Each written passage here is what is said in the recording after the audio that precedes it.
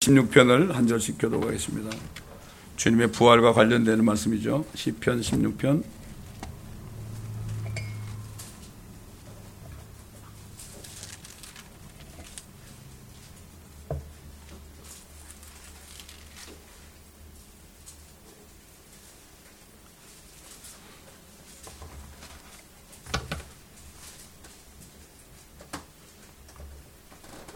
오 하나님이여 나를 보존하소서. 내가 주를 신뢰하나이다.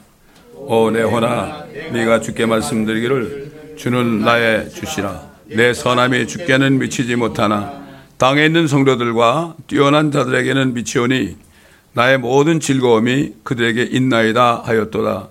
나는 쫓는 자들의 슬픔이 커지리니 나는 그들이 바치는 피의 술제물을 바치지 아니하고 그들의 이름들도 내 입술에 두지 아니하리라. 주는 내 유업과 내 잔의 분길이시니 주께서 나의 몫을 지키시나이다.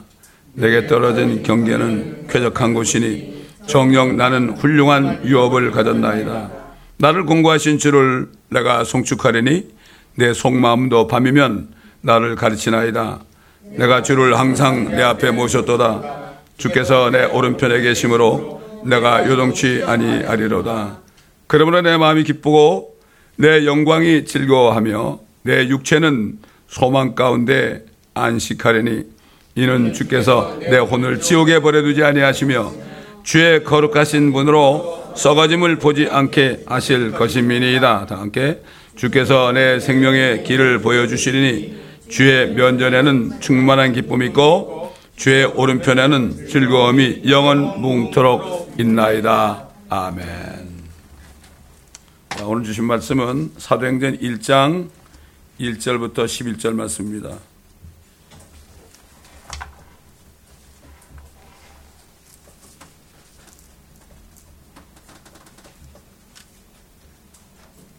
사도행전 1장 1절로 11절 말씀입니다.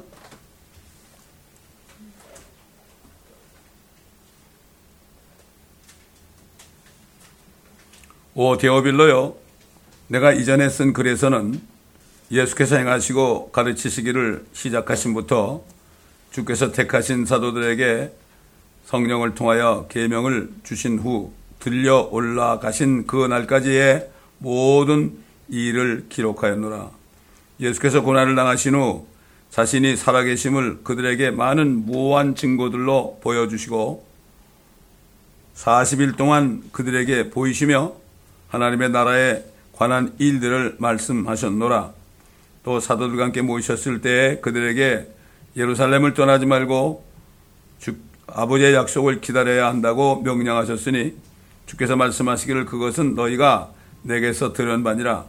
요한은 정녕 물로 침례를 줬으나 너희는 여러 날이 지나지 않아 성령으로 침례를 받으리라고 하시더라. 그러므로 그들이 함께 모였을 때에 주께 물어 말씀드리기를 주여 이때에 이스라엘의 그 왕국을 다시 회복하시겠나이까 하니 주께서 그들에게 말씀하시기를 너에게는 그때나 시기를 알게 하신 것이 아니요 아버지께서 자신의 권한에 두셨느니라. 그러나 성령께서 너에게 임하시면 너희가 능력을 받으리니 그러면 예루살렘과 온 유대와 사마리아와 땅끝까지 이르러 내게 증인이 되리라고 하시니라. 주께서 이런 일들을 말씀하신 후에 그들이 보는 데서 위로 들려 올라가시니 구름이 그들의 시야에서 주를 가리더라. 주께서 올라가실 때 그들이 하늘을 주시하고 있는데 보라 흰옷을 입은 두 사람이 그들 곁에 서서 말하기를 너희 갈릴리 사람들아 어찌하여 너희는 하늘을 쳐다보고 서 있느냐. 너희를 떠나 하늘로 들려 올라가신 바로 이 예수는 너희가 하늘로 가심을 본 그대로 오시리라고 하더라. 아멘. 자, 오늘 우리가 이 말씀을 통해서 우리가 알아야 될 것이 제목에 있는 것처럼 예수 그리스도가 세상죄 우리 죄까지 포함해서 우리 죄들을 위해 죽으시고 장사까지 되셨다가 사흘밤 사흘낮을 무덤에 계시다가 다시 셋째 날에 부활하신 것, 이 예수님의 부활이 온 세상 사람들에게 어떤 메시지를 주느냐, 예수 그리스도의 부활이 무엇이냐, 왜 부활하셨느냐 뿐만 아니라 오늘날 하나님의 교회, 쓸데없는 짓거리들 하는, 그렇잖아요? 토끼, 계란, 이런 거 있잖아요. 촛불 이런 거, 그런 걸 가지고, 캐톨릭에서 온 그 종교의식을 하는 것을 많이 볼 수 있잖아요. 그렇습니다. 근데 이 교회에게 주는 메시지가 뭔가? 그냥 1년에 한 번 부활절 그래가지고,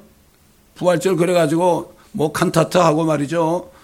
부활하신 예수님을 찬양하는 건 좋은데, 이 주님이 왜 부활하셨냐? 왜 부활하셔가지고, 이 지긋지긋한 이 땅, 그냥 가는 곳마다 고통받으시고, 침뱉음 받으시고, 두드려 맞고 말이죠. 채찍에 맞고, 처참하게, 십자가에 못 박혀 죽으시고 말이죠. 이 땅이 뭐가 좋아서 주님께서 40일 동안을 이 땅에 머무르시면서 하나님의 나라 왕국에 대해서 말씀하시는가? 이걸 우리가 바로 깨달아야 돼요.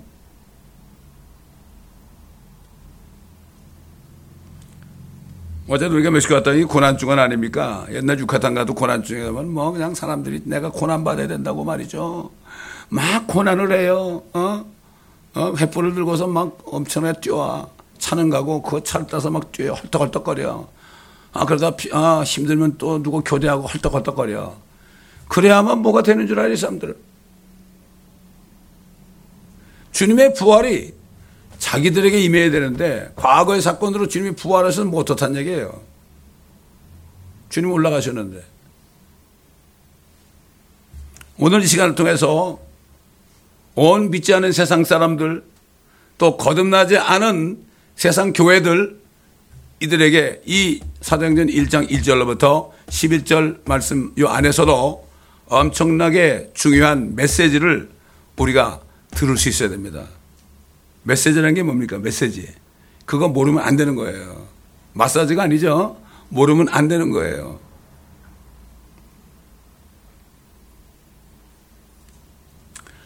예수님이 이 땅에 오시기 전까지 4,000년 동안은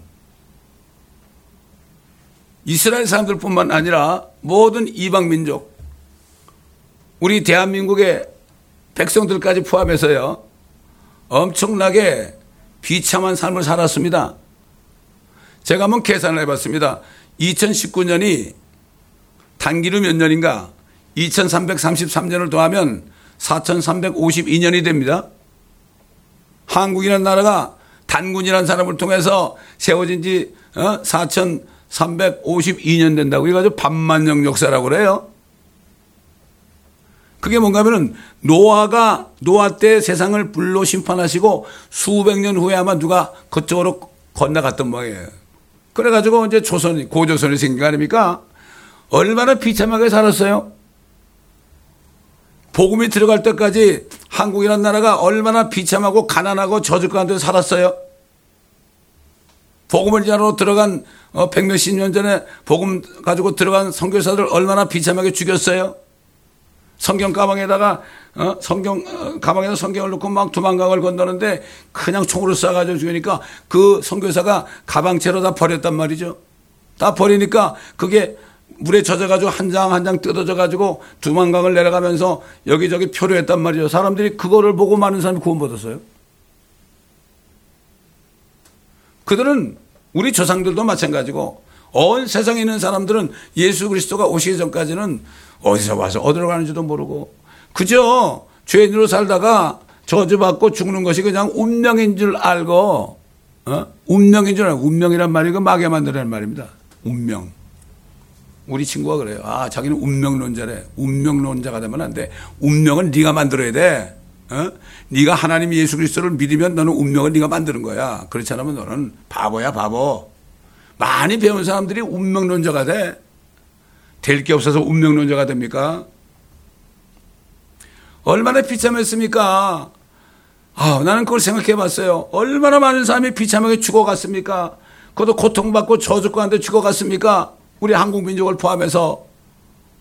주님이 오시기 전까지 before Christ 얼마나 이 세상이 마귀한테 완전히 종로로 타면서 엄청난 박해를 받으면서도 그게 운명인 줄 알고 그게 팔자인 줄 알고 얼마나 그렇게 살았습니까? 마치 송장이 죽어서 썩어서 말이죠. 나흘이 돼가지고 그냥 냄새가 콜콜 나는 그러한 상태에 이 세상에 있지 않았습니까? 그 사람이 죽으면은 3일장 하고 뭐 길어야 5일장 하잖아요. 요즘엔 냉동실에 가니까 좀 오래 하지만 옛날에는 3일장 했어요. 왜? 냄새가 나니까. 뭐 갖다 놓을 냉동실도 없고 말이죠. 갖다 놓을 무슨 그런 그 장례식 하는 것도 없고 그러니까 집에 그 관을 모셔놓고 있으니까 냄새가 얼마나 나요. 저도 아버님 들어갔을 때 옛날이죠. 벌써 제가 찾아가니까 냄새가 나더라고요.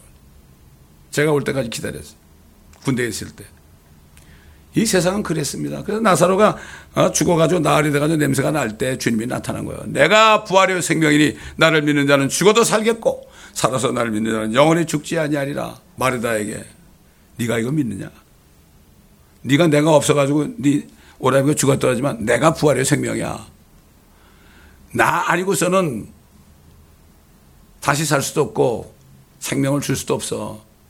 네 오라비가 내가 와가지고 고쳐줬다 그래도 또 죽어.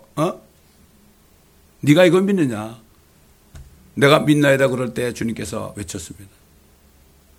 나사로야! 그럴 때 나사로가 그냥 수위를 동인 채 걸어 나왔죠. 그때 만약에 예수님이 4,000년 전에 죽은 사람 다 일어나라 이름 부른다면 다 일어났을 거야 아마. 그러나 나사로야 불렀죠. 마찬가지로 주님이 오시면 이제 우리 이름을 부릅니다. 듣는 자는 살아날 것이다. 듣는 자. 틀림없이 죽었대요.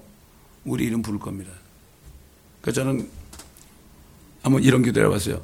요셉이라는 이름 부르실 거예요? 옛날 원래 이름 부르실 거예요? 그렇게 한번 물어본 적이 있는데 궁금해가지고요. 여러분 다 아시죠? 영어 이름이나 한국 이름이나 다 아시지 않겠습니까? 예? 지금 오순절 성령이 오셔가지고 예수님이 가신 후에 그리스도의 영이 이제 와가지고 그 120명이 그 성령을 받은 다음에 대표되는 베드로가 말이죠. 옛날에는 그냥 유대인이 무서워가지고 주님 십자가에 달리고 끌려갔을 때도 무서워가지고 이랬다가 계집종한테 주님을 3번이나 부인했잖아요. 벌벌 떨었잖아요. 성령이 들어갔으니까 막 예루살렘의 거민들아 내 말을 들으라 그랬죠. 예, 성령 받은 사람이 이렇습니다. 무서울 게 없습니다. 하나님이 계시는 뭐가 무서워? 그렇잖아요. 성령으로 우리는 충만해야 됩니다. 그렇기 때문에. 그러므로 이스라엘 온 집이 분명히 알 것이 있다 그랬죠. 너희가 십자가에 못 박은 이 예수를 하나님께서 주와 그리스도가 되게 하신 것이라. 이게 무슨 말일까요? 주와 그리스도가 되게 하신 것이다. 옛날에 주는 율법 시대 주는 주 여호와죠.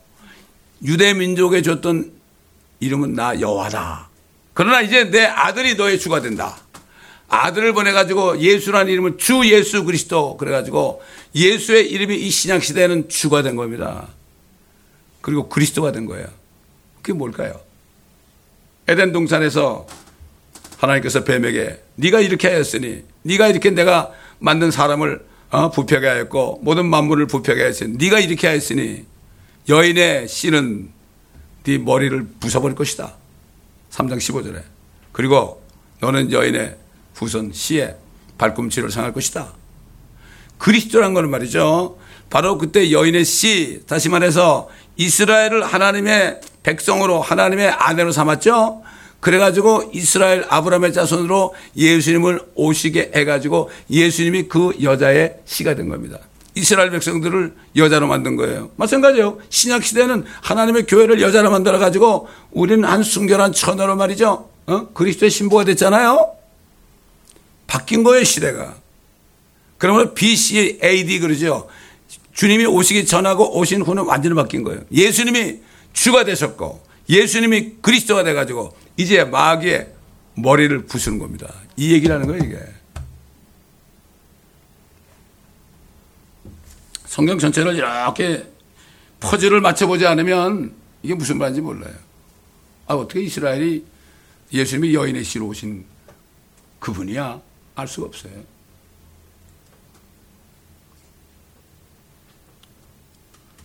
사도 바울이 이 진리를 전파하기 위해서 예수님이 나타나신 그 사실을 어떻게 얘기하는가 하면 이제 그는 자신을 희생자물로 드려 죄를 없애시려고 세상 끝에 한 번 나타나셨느니라. 예수님이 이 땅에 오셔서 십자가에 죽으시고 부활하신 사실, 이 때가 뭐냐? 세상 끝이라고 그랬죠. 지난주에도 좀 말씀드렸죠. 세상 끝난 거예요. 세상 끝난 거죠. 그런데 서기 325년인가 그때 저기 캐톨릭에서, 로만 캐톨릭에서 니케아 종교회에서 뭐라고 하면, 아니야, 끝난 게 아니야. 내가 사도야.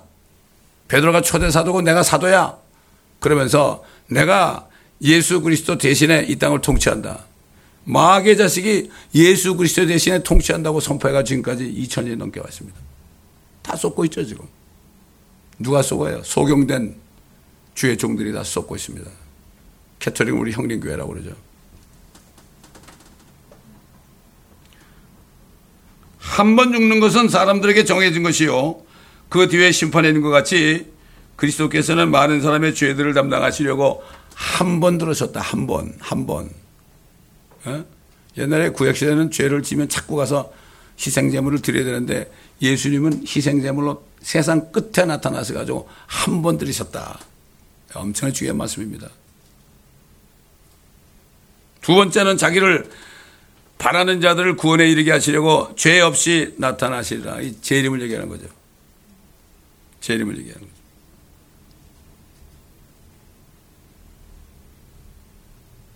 그러니까 주님께서는 결국은 이 자신이 부활하심으로 이제 세상이 끝이 났죠. 마귀를 심판했으니까 끝이 났잖아요. 세상이 끝이 났다는 것은 마귀가 심판을 받은 거죠.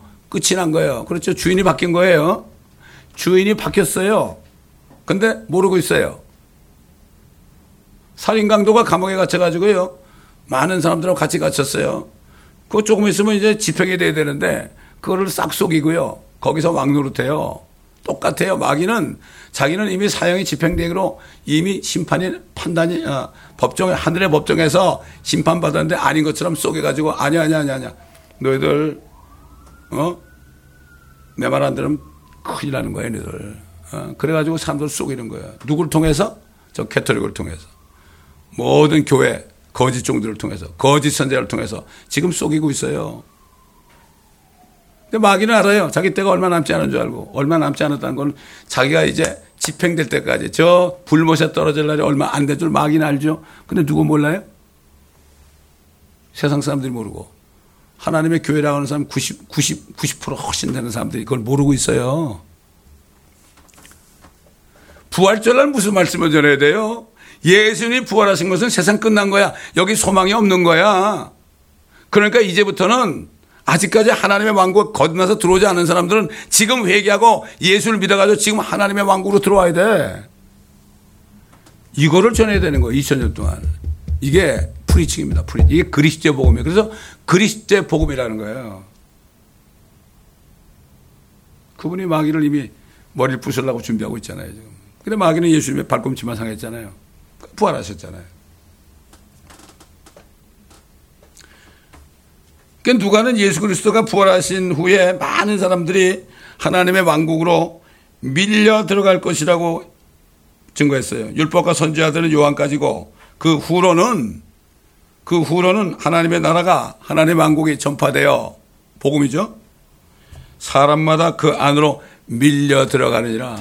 옛날에 4,000년 동안은 이 온 세상이 마귀의 왕국이었습니다. 이 세상 그러면 킹덤 오브 월드예요. 세상 왕국은 마귀가 에덴 동산에서 아담에게 빼앗은 이 지구 전체를, 그거를 바로 세상 왕국, 마귀 왕국이죠. 근데 그놈은 심판받았고, 심판자가 바로 예수 그리스도 아닙니까? 하나님 아버지 아닙니까? 그래가지고 이제 어떻게 돼요? 이제부터는 마귀에게 속지 말고 나를 믿고 내 왕국으로 들어와라. 내 왕국으로 들어와야 그래야 산다. 속지 말아라. 이렇게 선포된 거예요. 이 베드로가 지금 그 얘기하는 거예요. 너희가 십자가에 죽인 예수를 하나님께서 지극히 높여가지고 주와 그리스도가 되게 하셨느니라. 주 예수 그리스도가 이런 뜻입니다.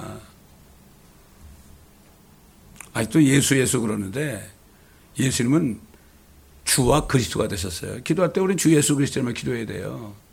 다들 그냥 Jesus name, 예수님의 이름으로 그러죠. 아직 몰라 그래. 그분이 어떤 분인데 나사렛 예수 목사 아들이 아니에요. 목사 아들이 아닙니다. 지금 주 예수 그리스도입니다. 그분이. 예? 자, 예수님은 말이죠.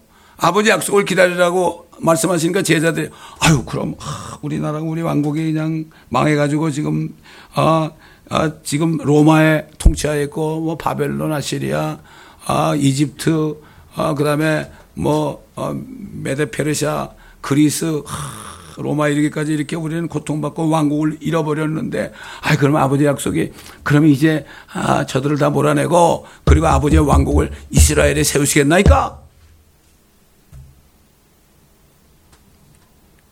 그러니까 뭐라 했어요? 그때는 너희가 알 바 아니다. 휴고 때가 아닙니다. 그때는 너희가 알 바 아니다. times and seasons. 그 때나 시기. times하고 seasons. 그 때와 시기는 너희가 알 바가 아니야. 아버지의 권한이 뒀다. 근데 하나님께서는요, 선지자 호세아를 통해서 오래전에 언제쯤 그것이 이루어질지 이미 성경 말씀에 말씀하셨어요. 그러니까 우리가 이걸 통해서 주님이 언제쯤 공중에 나타나시고 언제쯤 나타나신다면 7년 정도 있다 보면은 왕국이 임하잖아요. 그걸 우리가 알 수가 있어요. 그렇기 때문에 우리는 빛의 자녀이기 때문에 우리는 어둠의 자녀가 아니에요. 우리에게는 도적같이 임하지 않아요. 우리에게는 정말 도적같이 임하시는 것이 아니라 우리가 주님 오실 때를 예비할 수 있습니다. 그때 뭐라고 하나님께서 호세아를 통해서 예언했는가 하면 내가 내 자리로 돌아가. 이건 뭔가 앞으로 오실 예수 그리스도가 십자가에 죽으시고 부활하시는 내 자리가 어디야? 하늘의 보좌 오른편 아닙니까? 내 자리로 돌아가서 그들이 이스라엘 백성들이 예수님 죽였잖아요.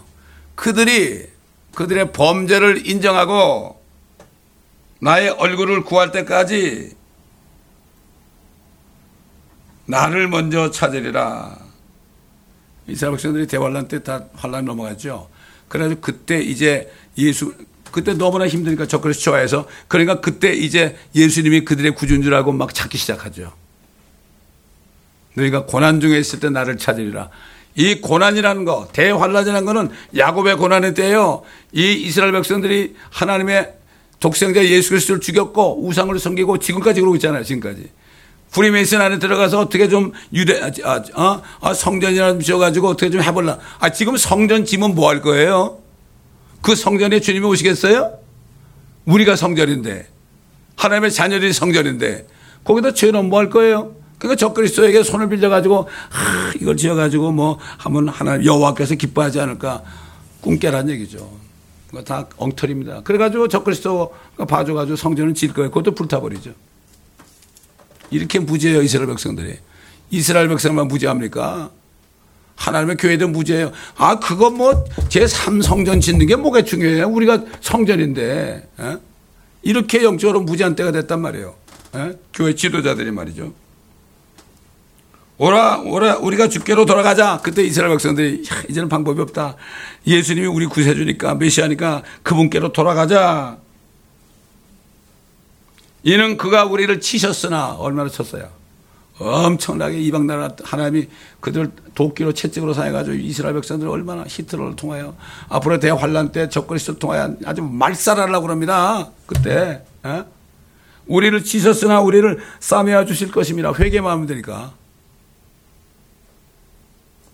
이틀 후에 그가 우리를 살리시며 이틀이 뭐예요? 하나님께 하루는 1000년 같다고 그랬죠. 2000년이 지나면 그가 우리를 살릴 것이다. 주님이 승천하시 후에 2000년 정도 지나면 우리를 살릴 것이다. 거의 때가 다 됐죠. 하나님은 6일 동안 일하시고 7째 날에 쉬는 거예요. 6일이 뭐예요? 6000년 동안 일하셨죠. 이제 곧 되는 거예요. 이제 조만간이에요. 셋째 날에 뭐예요? 셋째 날. 그래가 주님이 오셔가지고 마귀를 무정에 쳐놓고 그때 그리스도의 왕국을 세우잖아요. 그게 셋째 날이에요. 왜 한 날 그랬을까? 1000년이니까. 그게 1000년왕국이에요. 주님께서. 왜 그랬느냐? 이 땅에서 주님 때문에 고난받은 성도들이 휴거된 다음에 주님 함께 내려와가지고 자기가 이 땅에서 일한 만큼 주님과 함께 통치하는 거예요. 뭐 평생을 70년, 80년을 주님 때문에 고통받다가 뭐 순교한 사람도 있고 엄청난 고난을 많이 받았잖아요. 박해를 받았잖아요. 그 사람들이 보상해 주는 게 천년왕국이에요. 주님과 함께 내려와서 천년 동안 신혼여행하는 곳이라 그랬죠. 휴가 되면은 어떻게 해요? 우리가 그리스도 심판석을 통해서 우리가 하나님의 어린 양의 혼인식에 들어가잖아요. 주님하고 결혼하잖아요. 지금 약혼한 상태죠. 그 다음에 주님이 오실 때는 결혼했으니까 뭐 부창부수라고 그러잖아. 아내는 남편 따라가잖아요. 같이 오게 되는 거예요. 그래가지고 저기서 7년 동안 이 땅에 대환란이 있는 동안에 7년 동안 거기서는 우리가 엄청나게 울 겁니다. 뭐 저 하늘에는 눈물이 없는 그런 노래를 만든 사람인데 그냥 모르는 사람이에요. 하늘에 가면 엄청나게 울어요. 우리가. 왜 울까요? 올라가서 보니까 우리 새끼들이 이제 안 믿다가 저렇게 고통받네. 얼마나 눈물이 나겠습니까? 우리 아는 사람들, 친구들이 저렇게 얘기도 안 듣더니 저렇게 고통받네. 그때 말을 들을 것. 그러면서, 이 교회 사이트를 다시 보면서 요한계시록 한번 들어보기도 하고 막 그럴 거란 말이에요. 그걸 보면서 얼마나 안타까울 거예요. 7년 동안 우리는 혼인잔치 한단 말이에요. 혼인잔치 하면 어떻게 되죠? 혼인식을 하면 그 다음에 스케줄이 뭡니까? 비행기 타고 저기 어디 가는 거 아니에요? 그렇죠? 이 땅에 내려와서 신혼여행 하는 거예요. 그때는 주님이 다 이 땅을 회복시켜가지고요. 여러분 솔로몬의 노래 보세요. 그 술람의 여인이 얼마나 복을 받은 여자인가. 이게 교회는 순결한 한 처녀입니다. 열 처녀가 아닙니다. 한 처녀죠. 그러니까 이걸 믿게 되면은 지금 고생하고 지금 고생하는 사람이 얼마나 이북에 있는 성도들, 아프리카에 있는 성도들, 모순에 있는 성도들, 그들이 얼마나 우리는 상상하지 못하는 그런 박해를 받고요. 총에 맞아 죽고 불에 타 죽고 그러는데 아무리 그럴지라도 그들이 1000년 동안 주님과 함께 통치한다면 이것처럼 좋은 신혼여행이 어디 있을까요? 하니문. 왜 하니문이라고 그랬을까?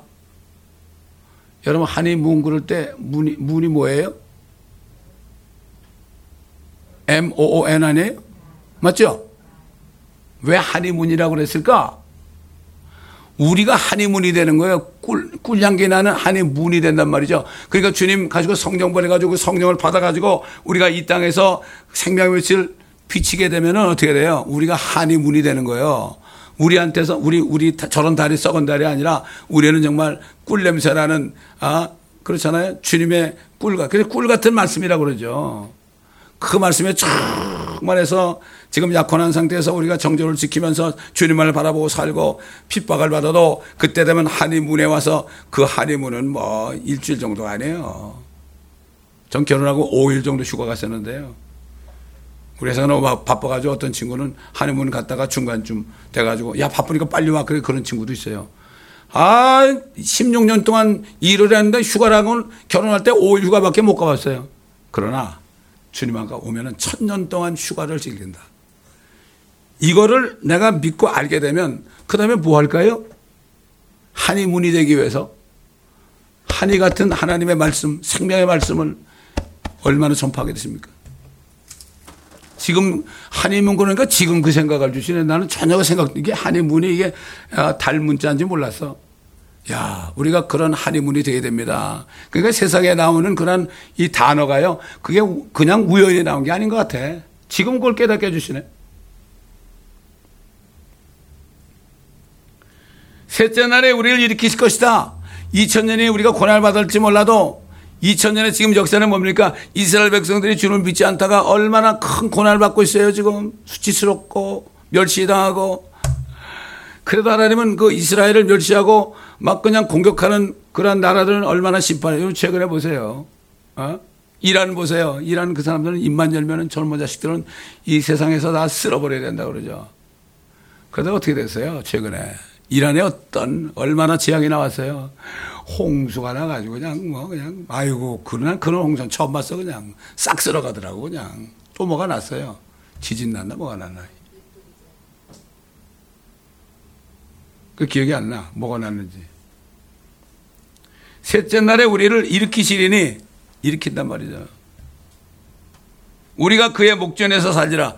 그때 이스라엘 백성은 회개하잖아요. 우리하고 똑같이 예수님의 목전에 사는 거예요. 광야에서 성막을 딱 하고 동서남북에 세 지파씩 딱 성막을 바라보면서 살았던 것처럼 이스라엘 민족들이 성도의 진영이 되는 거예요. 우리는 새 예루살렘에 내려와가지고 새 예루살렘 성에서 우리가 살면서 주님과 함께 통치하는 거예요. 여러분, 예루살렘이 내려옵니다. 사도 요한이 그랬죠. 예루살렘이 하늘에서 이렇게 보고 있다. 예루살렘에 내려가는 것을 내가 봤다 그랬죠. 그 다음에 또 다른 데는 예루살렘에 내려오는 것을 봤다 그랬죠. 우리 집인데 우리 따라와야 될 거 아닙니까? 예, 놀라운 얘기입니다, 이거. 대부분의 교회들은 새 예루살렘 성을 이거는 상징이라고 그래, 상징. 그러니 무엇 믿을겠어요? 왜 고생을 받아야 해야 돼요? 그렇잖아요.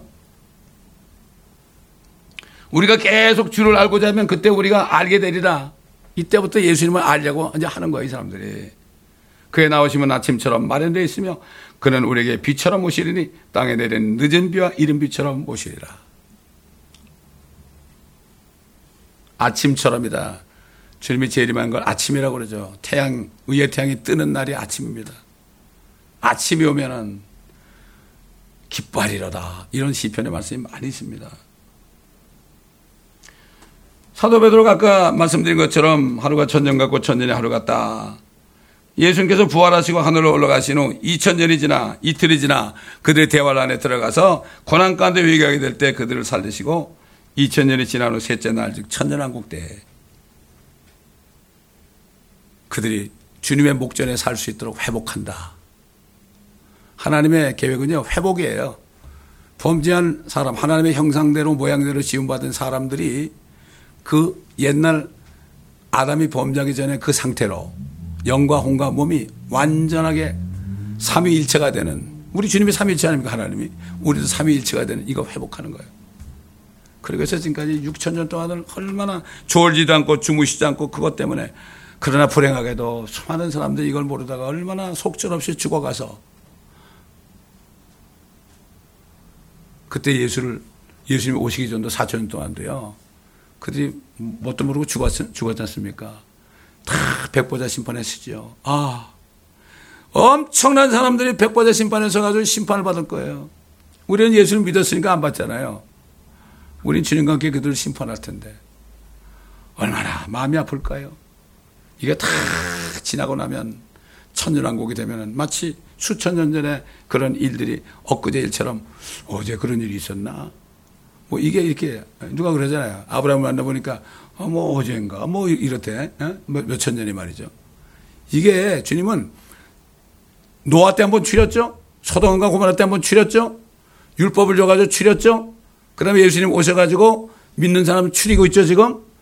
추리고 유대인도 또 추리죠. 대환란은 마지막 그 타작마당이죠. 알고 온 곡간애들이고 쭉전은 꺼지 않은 불을 태운다는 게 이 타작마당이에요. 타작마당. 이 대환란이 그때서 소수의 남은 자들을 끌어내가지고 14만 4천을 포함해서 그래가지고 유대인은 유대인대로, 하나님의 교회는 교회대로, 이방인 중에서 대환란 때 수많은 이방인들이 모든 나라와 언어와 민족들로부터 수많은 사람이 흰 옷을 입고 다 나오는데 그게 누구냐? 대환란에서 나오는 자들이다. 얼마나 고통받았으면은 얼굴이 그냥 다 타버리고 말이죠.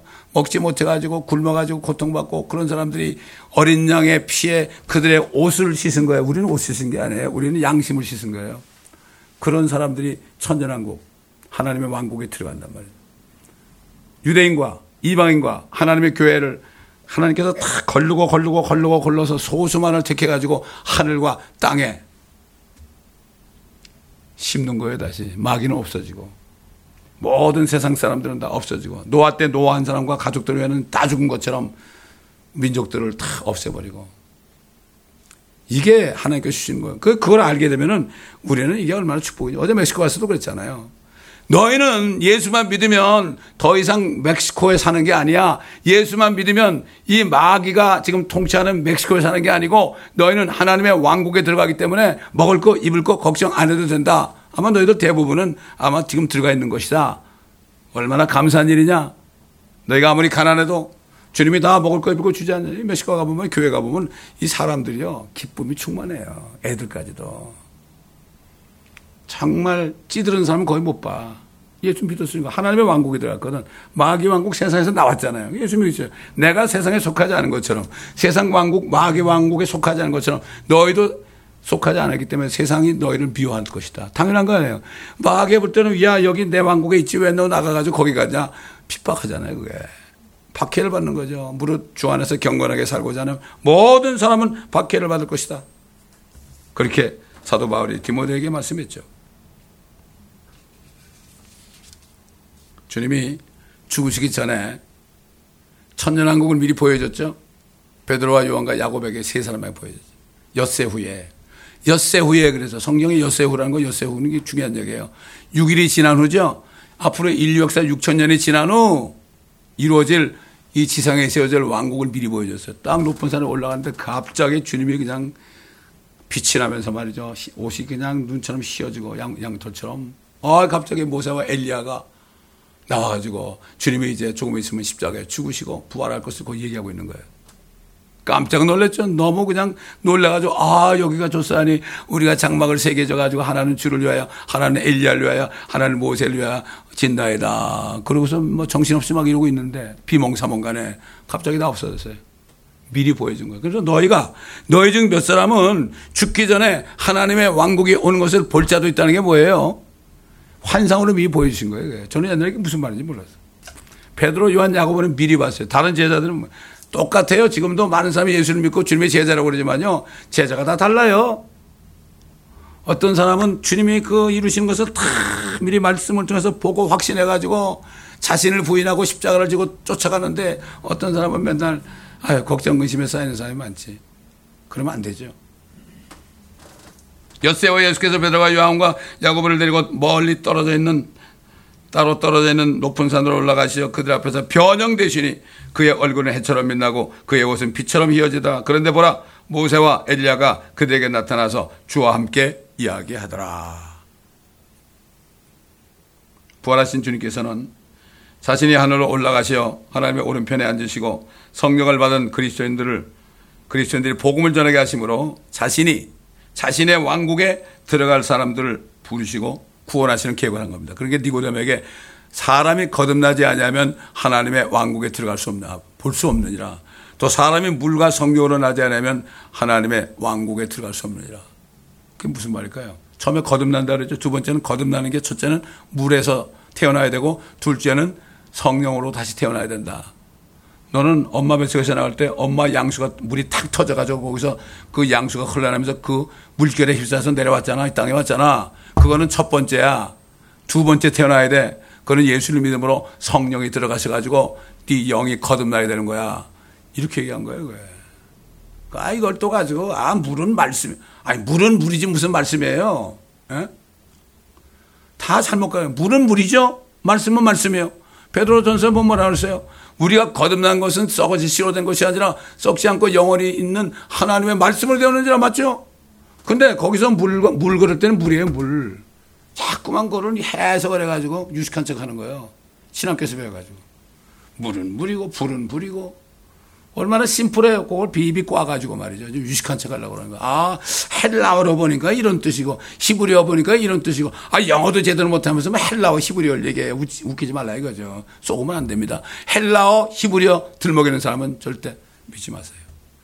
우리는 한국말로 번역된 이 킹제임스 성경 한 권만 있으면 돼요. 미국 사람은 영어 킹제임스 성경이 있으면 돼요. 이 성경이 1611년에 번역돼가지고 나온 이후로 모든 나라의 백성들은 히브리어 헬라어 몰라도 돼요. 예? 특히 프리처들은 영어만 잘하면 돼요. 어디 가도 통역자들이 있습니다.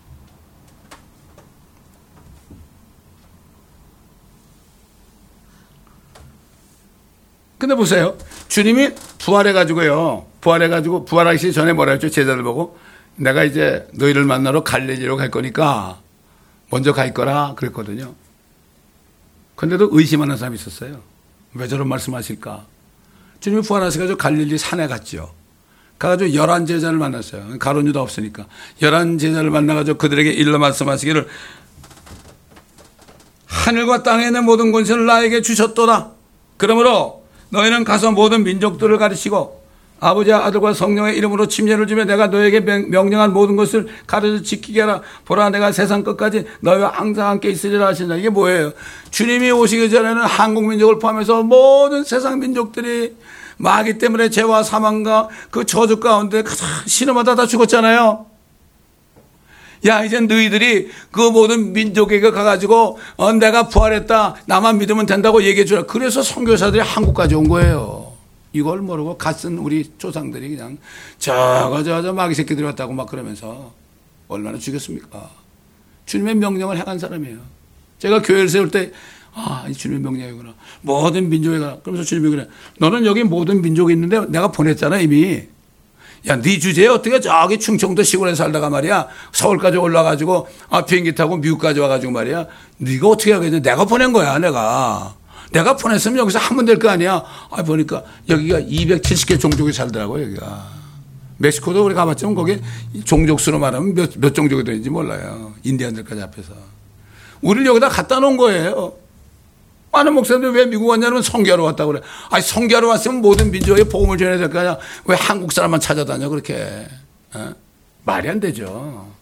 그건 선교하러 온 게 아니죠. 그래서 모든 민족에 가라 그런 겁니다. 우리 모두 가라 그러는 거예요. 제자들 보고 가라 그런 거죠.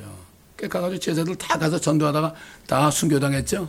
주님 아들 침례, 죽음의 침례를 받고 다. 이제는 그들은 정말 주님과 함께 통치할 때 우두머리가 되겠죠. 사도들은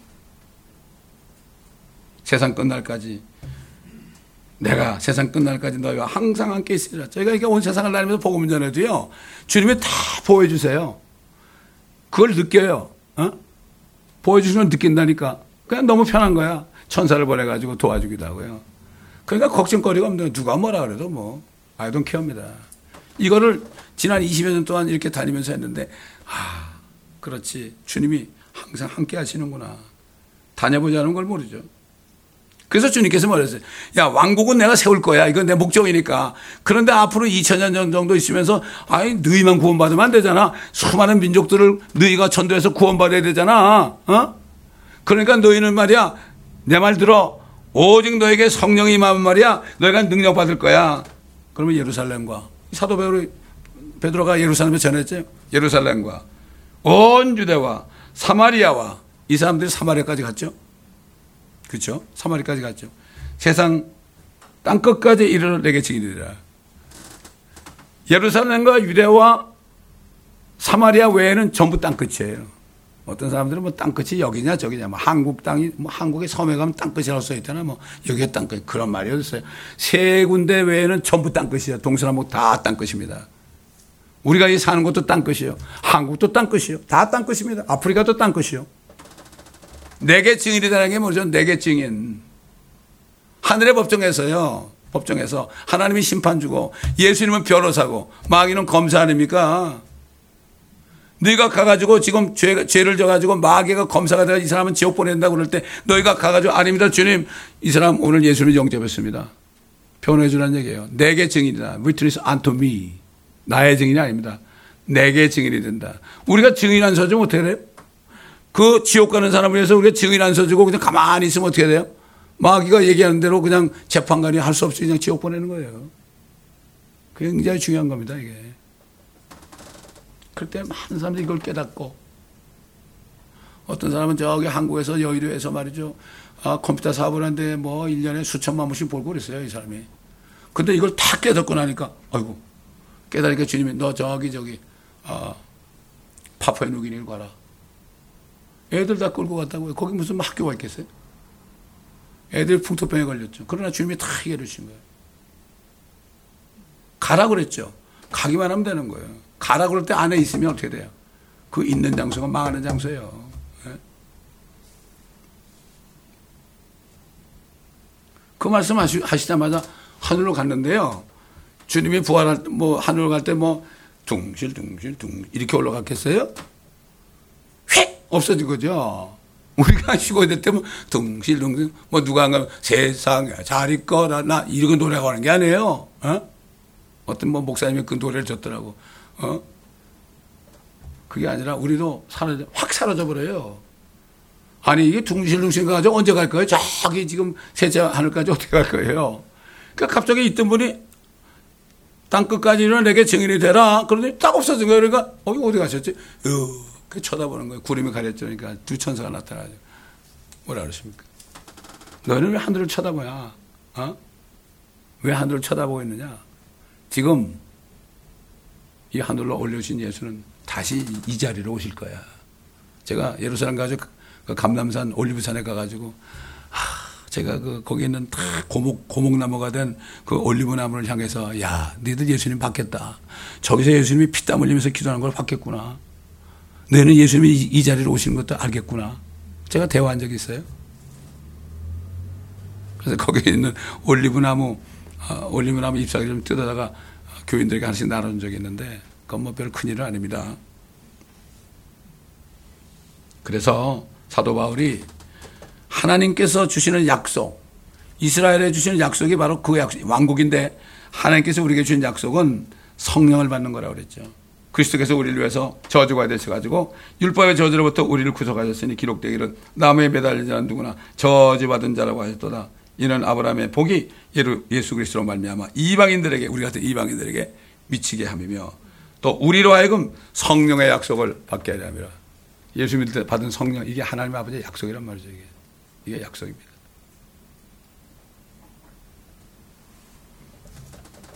그렇습니다. 우리가 살고 있는 이 세상을 통치하는 마귀는 이미 심판받았고 심판받은 상태로 지금까지 와 있습니다. It's judged예요. 현재예요.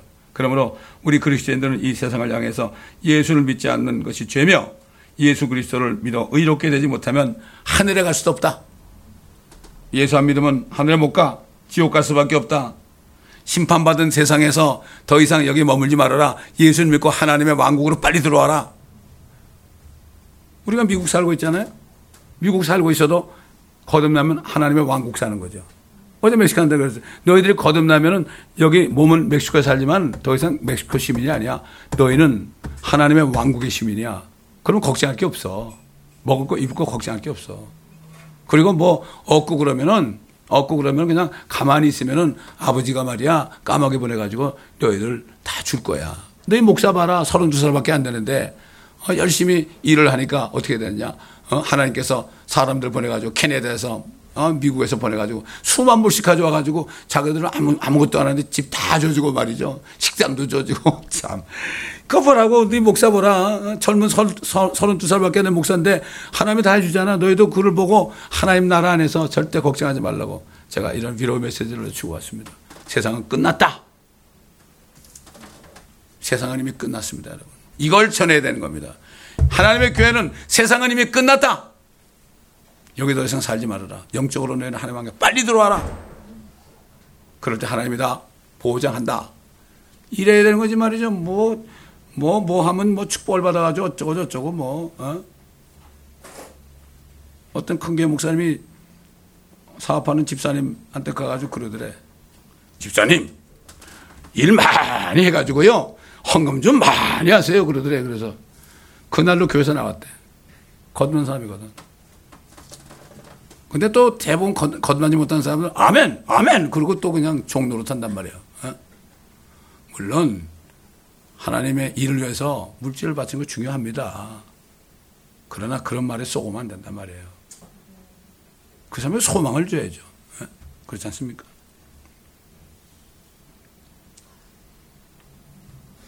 그러니까 우리가 복음 전하는 게 우리 할 일이에요. 세상은 끝났다는 거예요. 그래서 죄란 걸 예수 안 믿는 거라는 거예요. 예수 믿어 의롭지 않으면 못 간다는 거예요. 그 다음에 마귀 심판받았으니까 더 이상 세상 정욕 따라하지 말아라. 마귀는 정욕, 안목의 정욕, 이생의 자랑, 그 다음에 육신의 정욕, 세 가지를 가지고 당근을 가지고 여기 있거든. 그거 따라하지 말어. 그거 따라하지 말고 정욕 따라하지 말고 주님을 따라가. 감사해, 기뻐해, 기도해. 이렇게 하는 게 우리의 사명입니다. 그래서 이 교회는 다른 거 아무것도 안 하잖아요. 뭐 부활절에 가서 뭘 합니까? 칸타탄가 뭐 딴따딴가 모르겠지만 그런 거 왜 안 한 거예요? 그거 그 시간에 복음 전하는 게 낫지.